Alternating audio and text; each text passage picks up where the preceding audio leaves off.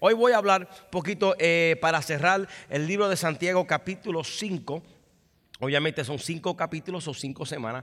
Estuvimos tocando cada semana un capítulo. Y hoy voy a hablar un poquito. Qué interesante como Santiago termina la carta. Él termina la carta casi como la empezó. Él comienza diciendo a las 12 tribus que están dispersadas, paz. Y después comienza a entrar, hermanos, tener por sumo gozo cuando allí sin diversas pruebas, sabiendo que la prueba produce paciencia, etcétera, etcétera. Y después comienza a hablar de unas cosas que la iglesia debe de practicar a la luz de su función como iglesia. Y termina Santiago casi como empezó la carta. Así que en medio de la persecución, en medio de la crisis, en medio de los ataques, en medio de la presión, Santiago comienza a recordarles a ellos cómo manejo las situaciones difíciles con el fruto del Espíritu, que es paciencia. Y también él concluye la carta más o menos en esa misma tónica. En el versículo 7 al 11 dice: por tanto, hermanos, tener paciencia hasta la venida del Señor. Hermano, ¿cuántos creen que Cristo viene? Amén. ¿Cuántos saben cuándo Cristo viene? Santiago dice: hay que tener paciencia hasta que Él venga. Mirar cómo el labrador espera el precioso fruto de la tierra, aguardando con paciencia hasta que reciba la lluvia temprana y tardía. Tened también vosotros paciencia y afirmar vuestros corazones. ¿Por qué? Porque la venida del Señor está cerca. Hermanos, no os quejéis unos contra los otros, para que no seáis condenados. He aquí, está delante de la puerta. Hermanos míos, tomar como ejemplo de aflicción y de paciencia a los profetas que hablaron en nombre del Señor. He aquí, tenemos por bienaventurados a los que sufren. Habéis oído de la paciencia de Job y habéis visto el fin del Señor. Es muy misericordioso y compasivo. Vamos a hacer una pregunta retórica. ¿A cuántos de ustedes les gusta esperar?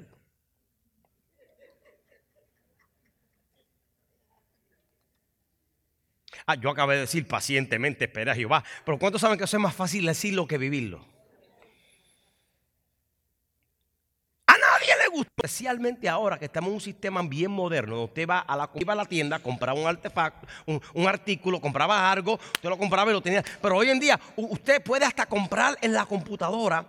Y no hace mucho, fíjese, para el día de los enamorados, yo me fui a comprarle un anillo de compromiso a mi esposa. Porque mi esposa todos los anillos que le compré yo me los pierde.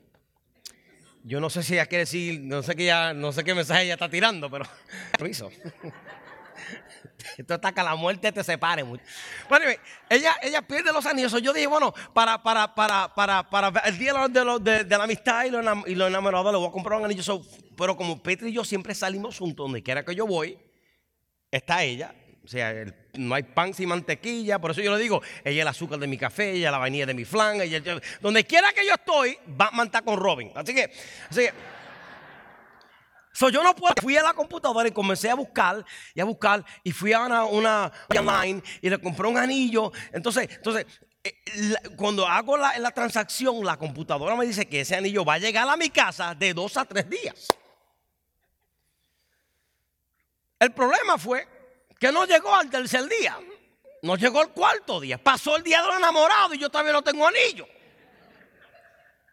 Cogió 4 días después del día de que se supone que se le diera el anillo. Y yo frustrado, hermano, porque y cada vez cuando llega el correo y cuando llega el cartero. Y nunca, yo desesperado, hermano, desesperado. Porque a ninguno de nosotros nos gusta esperar. ¿Por qué? Porque vivimos en una sociedad donde el esperar es malo.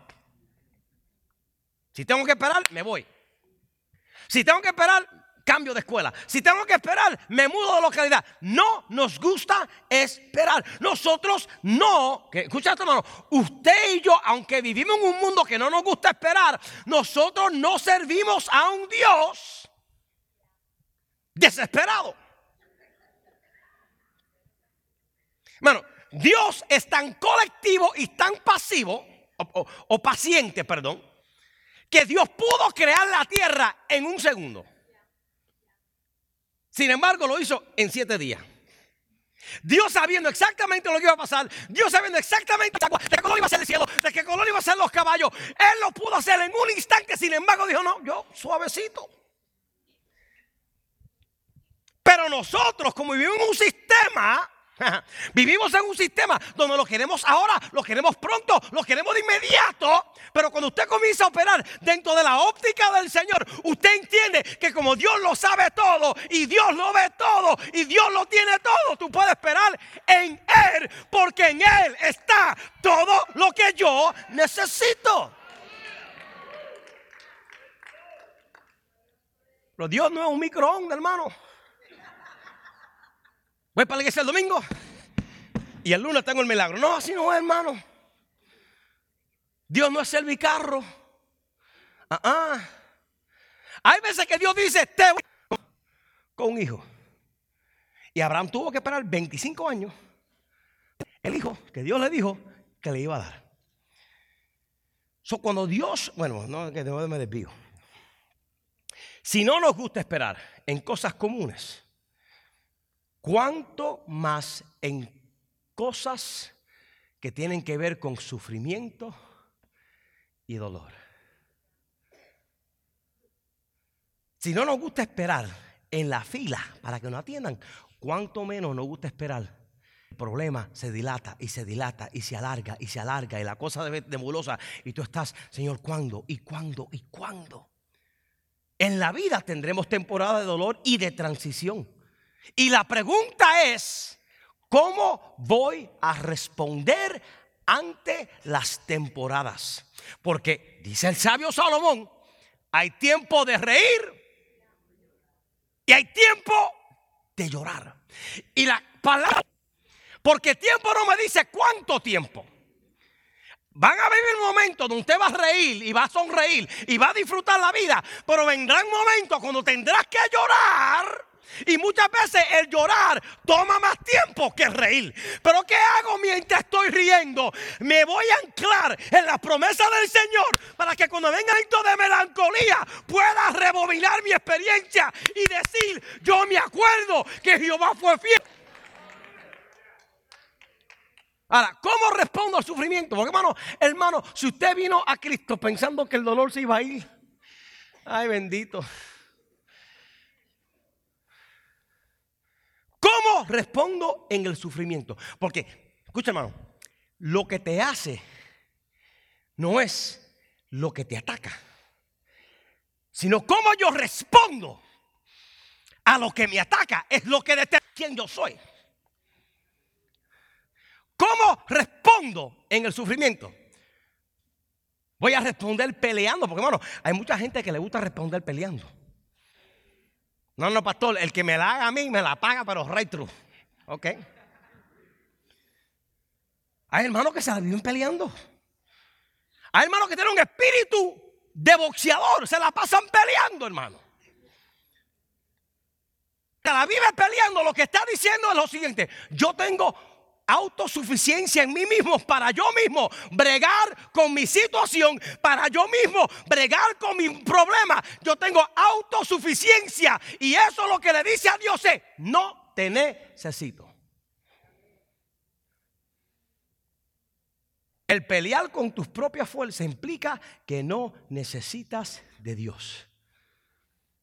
Hay personas que la pasan peleando, hay otras respondiendo al sufrimiento. Mira cómo responden: atemorizados.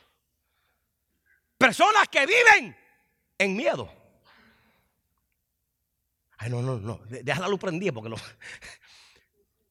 Hay gente que no entra en otra relación porque la primera fue mala. Ya sea relación matrimonial, relación fileo entre las amistades. Hay personas que por experiencia optan a, no, me voy corriendo. Muchos se desmantelan en temor ante la temporada del dolor. Y consecuencia, no tomamos decisiones. Una persona amedrentada, una persona que está asustada y vive la vida asustada, nunca toma decisiones, sino que nos paralizamos ante la situación a causa del dolor, como estaba el pueblo de Israel cuando estaba el gran Goliat amedrentando 40 días al pueblo y todo el mundo con miedo y nadie tomó la decisión. Pero hace falta un David que se levante y diga: tú vienes contra mí con espada y jabalina, pero yo vengo contra ti en el nombre del Señor. Toman decisiones peleando. Hay personas que toman decisiones asustados. Y hay personas que toman decisiones como manejo, huyendo. Sáquenme de aquí. Me voy a mudar. Me voy para otro lugar. Porque mejor es escapar la situación que confrontar la situación. Y se la pasan huyendo como Jacob. Bueno, me voy a quedar aquí. No, eso no está en el tema. Me voy a quedar aquí. Petty siempre me dice: Gaby, si tú no lo escribiste en el mensaje, no lo digas. Okay. El problema con huir o rendirse es que te quedarás en el mismo lugar donde estás. Jacob le roba la bendición a su hermano. ¿Y qué fue lo que hizo cuando le robó la bendición? Empezó a huir. Teniendo la bendición, nunca la disfrutó porque se la pasó corriendo. Yo vengo a decirte que esta mañana Dios no pida de nosotros que nos demos el espíritu de pista e ir a correr en medio del dolor, porque el que huye no le da espacio a Dios para que obre en medio de la crisis, en medio del sufrimiento. Escúchame, Santiago nos habla de fe. Él no nos habla de pelear. Él no nos habla de huir. Él no nos habla de temor. Santiago está diciendo: esto hay que vivirlo en paciencia. Pero y a mí me da, yo le doy gracias a Dios quien el que dice todo esto es Santiago. Porque si alguien sabe sufrimiento, es Santiago. Primero que nada, le mataron al hermano, porque Santiago es hermano de Jesucristo. Tener que verlo latigado 39 veces. Corona de, si alguien sabe el sufrimiento, lo es Santiago. Mataron a su hermano mayor. No solamente eso, sino que Santiago no está ajeno al sufrimiento. Escúchame, Santiago, sus amigos fueron muertos hervidos en agua caliente. Y Santiago presenció eso. A Santiago lo agarraron y lo llevaron al pináculo del templo y lo tiraron, como dice el puertorriqueño, del rufo para matarlo. Y el hombre cae, no sé cuántos pies de altura cae el hombre, cae, ¡pah!, rebota al piso y no muere. Y como no mueren, entonces le cayeron a palo y a pedra, y ahí fue que muere. Si alguien sabe el sufrimiento, lo es Santiago. Y Santiago dice: tener por sumo gozo cuando halléis en diversas pruebas. Yo quiero saber, te hago la pregunta: ¿quién te tiró a ti de un rufo? ¿Quién te cayó a pedra y a palo? ¿Quién? ¿Que alguien lo tiró de un edificio? Y tú estás llorando porque no te dieron el aumento de salario. Y tú estás llorando porque te cogieron el parking en Walmart. Ay, mira, yo con el handicap me cogí el parking. Santiago sabe lo que es sufrir, hermano.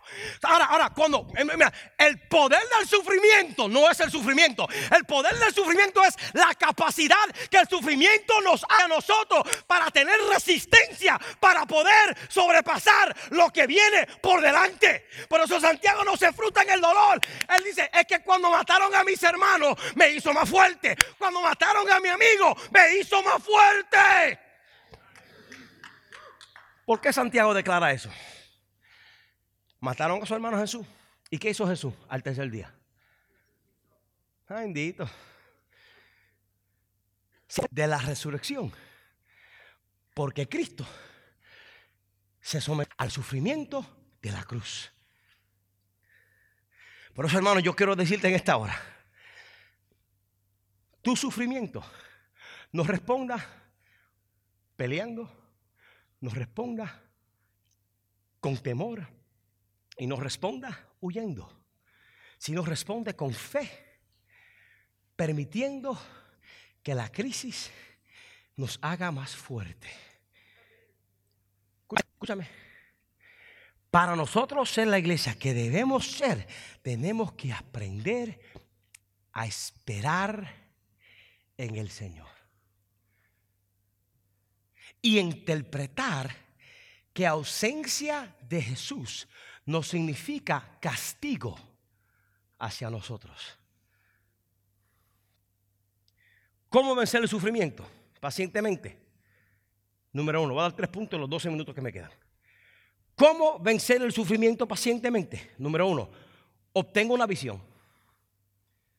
Si usted quiere vencer el dolor pacientemente, lo primero que usted necesita es obtener una visión. Tienes que tener una imagen del futuro. Por medio de tu dolor, tú no puedes mirar a tu dolor. ¿Qué dijo el salmista? En medio del dolor, alzaré. En medio del sufrimiento necesitas una visión.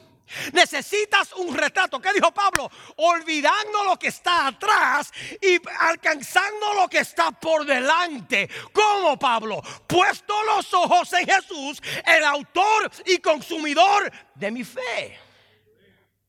Imagen del futuro. ¿Para qué? Para que puedas resistir el dolor del presente. Vive la vida sin visión. Cada crisis que tú pasas te hará sucumbir. Tienes que perdurar. Tienes que perseverar. Tenemos que aprender a ser pacientes en el proceso. Y entonces, es ahí entonces que Santiago nos habla en el versículo 11 del poder del labrador o el que siembra. Todo labrador no comienza con fruto. Todo labrador comienza con semilla.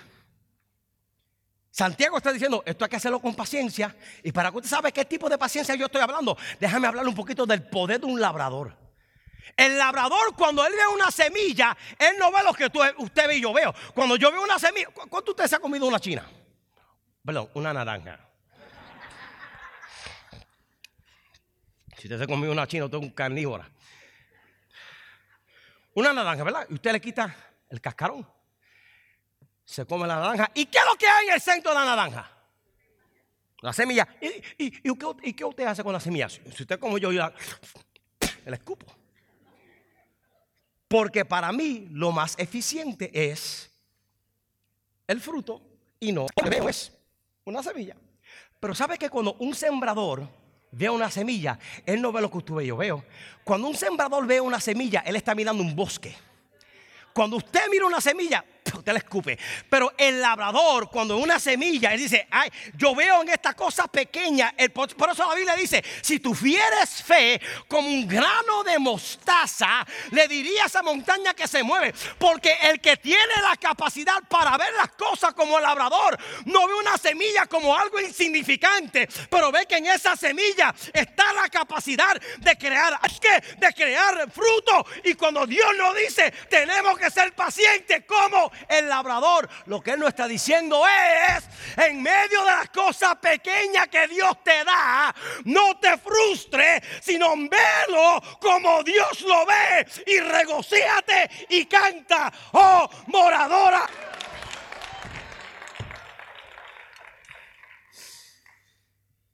Labrador, tener, y todo labrador necesita la destreza llamada paciencia. Bueno, yo sembré esta semilla hace 5 minutos y no ha salido. No. Necesitamos una visión, ver las cosas como Dios las ve. ¿Cómo vencer el sufrimiento? Pacientemente, obteniendo una visión. Número 2, obteniendo tratamiento. Y esto no es fácil, hermano, yo se lo confieso. Porque los tratamientos no son placenteros todo el tiempo. Hay veces que el tratamiento causa más dolor que un trauma. Mire, hermano, es como cuando un nene se corre, ¿verdad? Un nene corre y se cae y se raspa la rodilla. Eso duele. Y la sangre comienza a chorrear. Pero a los 45 segundos, después que se le pasa la euforia del llanto, ¿sabe lo que le causa más dolor al niño? No es la caída, es el alcohol que la mamá tiene para untarle la rodilla. Porque cuando mami saca con el alcohol, el dolor del niño en la pierna se le fue. Porque él sabe que lo que le va a doler ahora es el tratamiento que el mismo dolor. Yo me acuerdo. Bueno, vamos a dejarlo ahí porque mami está aquí. ¿Cierto, hermano? El tratamiento. Puedes confesar que en ocasiones el tratamiento que Dios nos da duele más que el dolor del sufrimiento. Ahora, yo puedo interpretar el dolor que mami me provoca a causa del alcohol. Mami no me quiere, mira qué mal es mami, me está haciendo sufrir tras que estoy llorando porque me duele. Pero si yo puedo ver que mami me está causando ese dolor para mejorarme y hacerme mejor, entonces yo digo, vale la pena llorar ahora porque mañana seré mejor.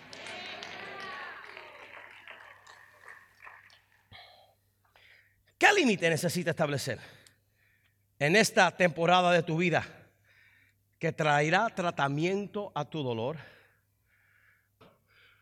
Tenemos que aprender a manejar nuestros dolores diferente a como el mundo lo maneja para ver resultados diferentes. ¿Cómo manejo o cómo venzo el sufrimiento? Pacientemente. Le dije, número 1, obteniendo una visión. Y esto lo vamos a hablar en los grupos de esperanza. Número 2, obteniendo tratamiento. Y número 3, el estar distraído. La distracción. Romanos capítulo 5, versículos 8 y 9 nos dice: tened también vosotros paciencia y afirmar vuestros corazones, porque la venida del Señor está cerca. Déjalo ahí. Let's go back. Tened también vosotros paciencia y afirmar vuestros corazones. Y esta parte ahora es la clave. Porque la venida del Señor está cerca. El próximo versículo. Hermanos, no os quejéis. O sea, el que está enfocado en la venida del Señor no tiene tiempo para estar quejándose uno contra otro, para que no seáis condenados. He aquí, el juez está delante de la puerta. ¿Qué es lo que Pablo está diciendo? En medio distraído, ¿en quién? En Cristo. Ocúpate en estar distraído en Cristo, porque el que está ocupado y distraído en Cristo no tiene tiempo para murmurar. El que está diciendo, Cristo viene pronto, Cristo viene, no tiene tiempo para pelear. El que está enfocado y distraído en Cristo no tiene tiempo, hermano.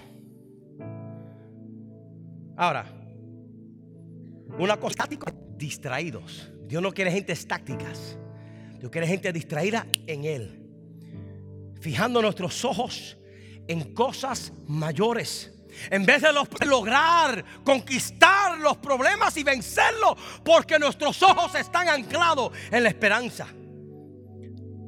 ¿Cómo vencer el sufrimiento pacientemente?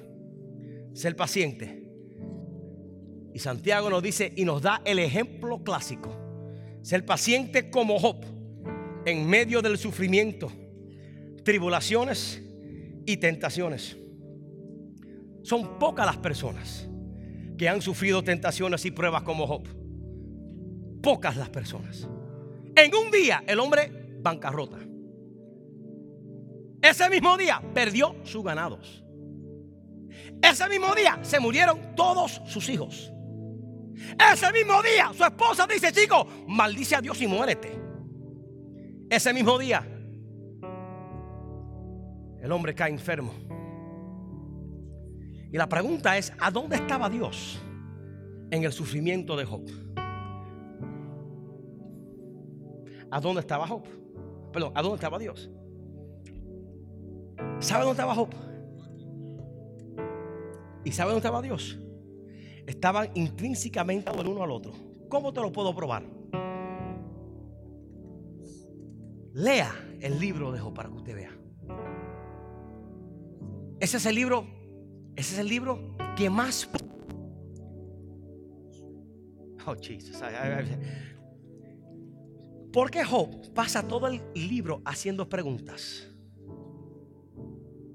O sea, si yo no sé algo, o sea, yo puedo estar perdido, ¿verdad? Hermano, ¿a dónde está la Boggy Creek? Yo no puedo preguntarle a alguien que no está ahí algo. O sea, las interrogantes de Job hacia Dios implica que Dios con Job. Porque usted solamente le hace preguntas a alguien. O sea, si estás perdido, ¿y cómo se hace eso? ¿Y cómo llego acá? ¿Y cuál es tu nombre? O sea, esa dinámica de interrogancia. Job perdió familia, perdió ganado, perdió finanzas, bancarrota, pero algo sabía Job. Él dice: yo sé que mi Redentor vive. ¿Cómo lo sabía? Porque después de haberlo perdido todo, él le hablaba al Señor. Ahora mira. Capítulo 39. Capítulo 39. Del capítulo 2 al capítulo 8, Job haciendo preguntas. Sus amigos, mira, a ver, papá. Y Dios por 37 capítulos no le contesta a Job ni una sola pregunta. ¿Usted sabe lo que eso es? 37 capítulos haciendo la pregunta y Dios no responde. En el capítulo 39 Dios le da con responder. ¿Y sabe lo que Job? Dios a Job? Dios nunca le da respuestas a Job. Lea el capítulo 39 para que usted vea. Dios le hace preguntas a Job. Y Dios le dice a Job: ¿a dónde estabas tú cuando yo formé el círculo de la tierra? ¿A dónde estabas? ¿A dónde estabas tú? Tú me estás preguntando por la casa, pero yo tengo otra más grande para ti. ¿A dónde estabas tú, Job, cuando de la nada yo hice todo lo que hay? Y cuando Job entiende lo que Dios le está hablando, él llega a la conclusión de que Dios está usando mi sufrimiento para hacerme más fuerte. Por eso Santiago le dice a la iglesia dispersada, a las 12 tribus dispersadas: salud, le dice, sumo 12. Cuando halléis en ti esa prueba, sabiendo que la prueba de nuestra fe produce paciencia. Señor, ayúdanos a llegar a ese nivel, Padre, donde podamos ver, Padre Jehová, el resultado de la resistencia en medio del sufrimiento, para poder darte la gloria.